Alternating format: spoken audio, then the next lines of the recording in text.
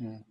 along with the fact that uh, accepting that they were not there earlier and they may or may not continue to be there, you allow them to be as a part of uh, as much as the channeling happens.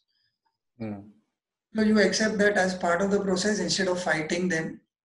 Just Absolutely. this is the moment and this is what it is.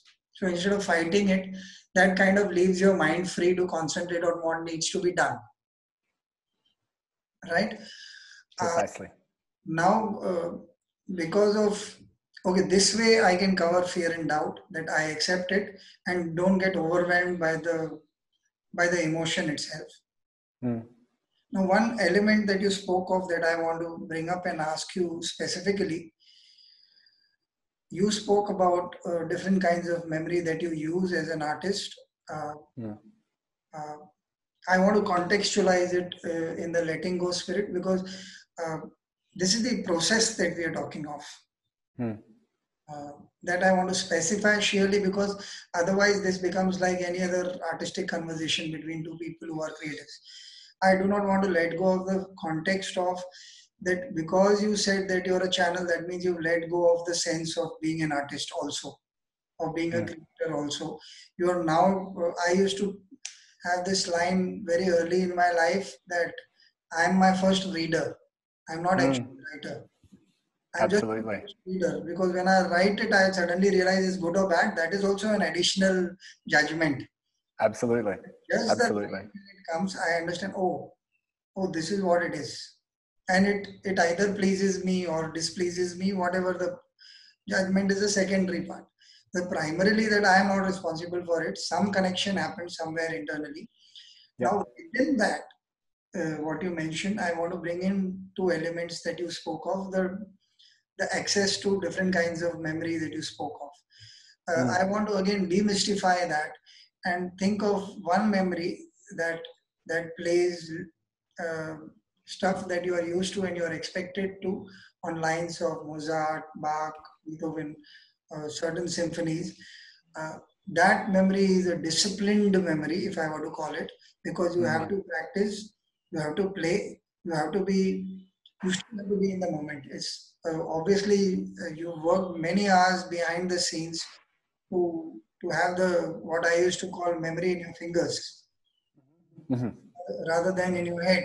Because Yes. like when I used to type, now I'm a little more careful because of mistakes that I'll end up doing. But when I Mm. was younger, I didn't need to look at the keyboard. I knew which letter was where, and I used to think as if my fingers themselves knew it. My Absolutely. my mind was free to think of ideas, concepts, lines, grammar, while the technical job of typing was being done. So Hmm. that's an experience I used to have a lot more earlier. So this is the disciplinary part. The extempore or the creation part, I think it feeds from the discipline part quite a lot. Hmm. Unless you are picking up a subject and you're mastering it word for word. I was speaking to a friend yesterday, and I told her she had a lot of mental problems she was talking about. I said, your problems are not all of these. Your problems of your basic problem is you don't listen. Mm. So because you don't listen, you don't assimilate, and you then don't allow that process to happen. Mm. Because you've already judged that it works for you or it doesn't work for you, which is fine, which Mm. happens to all of us when we are rigid about certain things.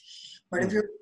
if you've not followed the entire process of allowing an idea inside you, being with the fear and doubt, being unsure, getting a little high of some kind of insight, again falling down and realizing it doesn't always work, then maybe, having the advantage of relooking at the entire process and gaining some kind of wisdom from the entire process itself, and then Mm. replicating the process again and again Mm. uh, for a larger sense of wisdom to arise. Whether it Mm. is creative, whether it is not creative, the idea of openness of mind, of letting go of everything. So when you started, you were unsure. Then you had those fears and doubts. Then you were unsure. And you had that insight. Suddenly you were sure for a brief while, but that insight went away. Mm. It did not work. So, for example, I would, without asking you, I can tell you this, that Anthony, when he decides he's cracked the creative code between these two notes, it never Mm. works the second time. For some Sure. reason, something always goes wrong because Yes. it's a ego thing that I know, Yes. and the Mm. knowledge itself does not allow you to be in the moment, and then you fall back upon trying to make it a disciplined memory, whereas it is actually a creative process. It wants you to Mm-hmm. let go, and Mm. nature kind of forces you, and that is more humbling than anything else because others may tell you that you're good or bad, but you Yes. definitely when you're sitting and playing your instrument, you Yeah. know for the fact that this is one thing I'm unable to crack because there is a block, Absolutely. and that block humbles you. Then that entire process enters again: fear, doubt, insight, breakdown, going back again and again, going back to the process. I Yeah. think this is a process that works. So now my question to you, is there a way of, or rather, what is your way of befriending this fear and doubt? If I were to ask you to stay away from a meditative answer, because that then puts it, even channelizing answer, because that puts it into hocus pocus territory for people who do not know. So if I were to say you were in the moment, but you were to critically analyze it for me. So if you could give a real time example, you were sitting and you tried something and you had failed. I do not want a successful example surely because there it is easy to join the dots.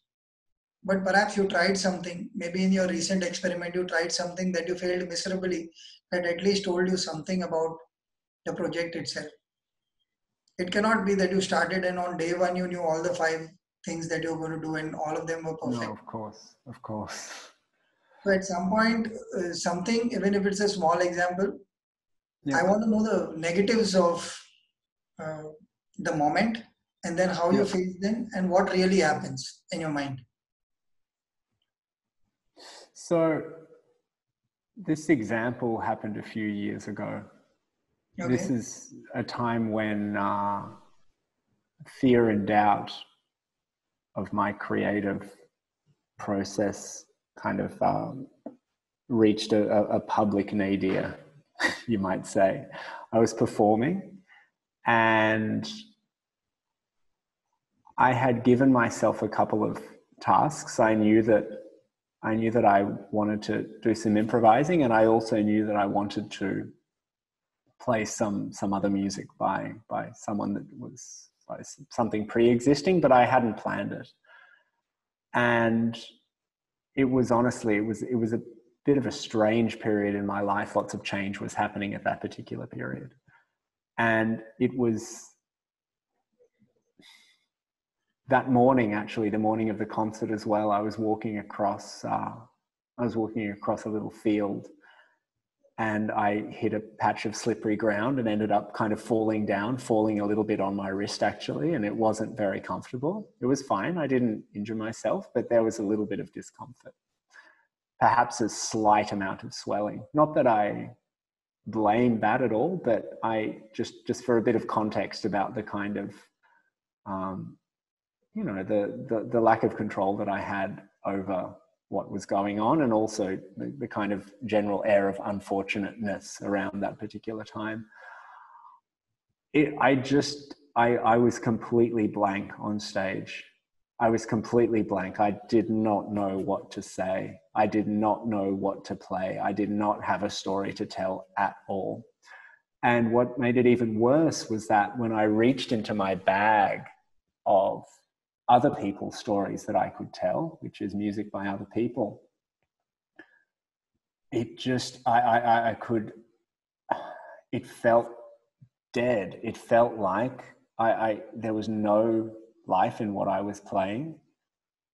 It was extremely messy, so I was stuttering and stumbling musically.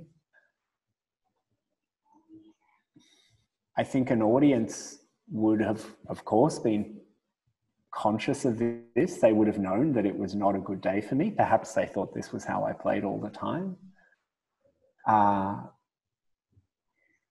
The only thing that I could do in that moment was finish the concert. That was all. all I had to do was finish. I say, okay, if I get to the end, that's fine. So in a sense, that is the lesson. Is there was nothing I could do, me, at that moment to fix a bad day. I was on stage, it was going terribly, I was bombing, as they say. The only thing that I could do was get to the end. If I get to the end, fine. Then tomorrow is different.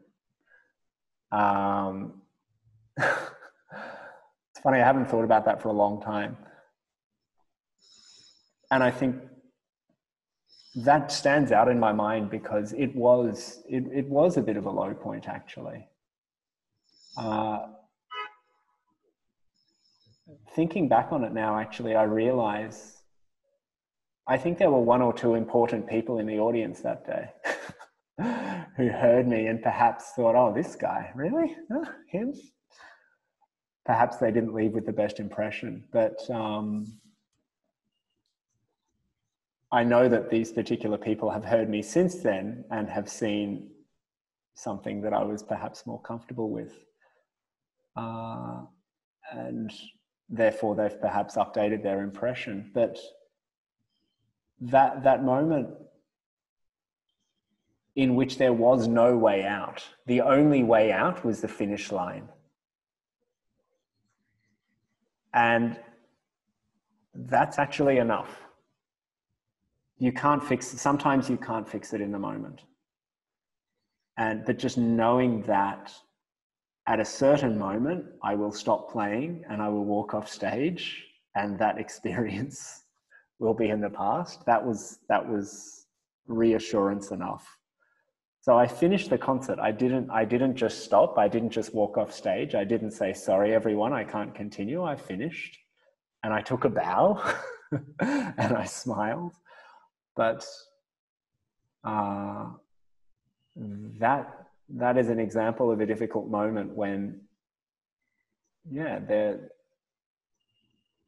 there's only one way to proceed, and it's not a satisfactory solution, but it's a solution. Okay, that's a very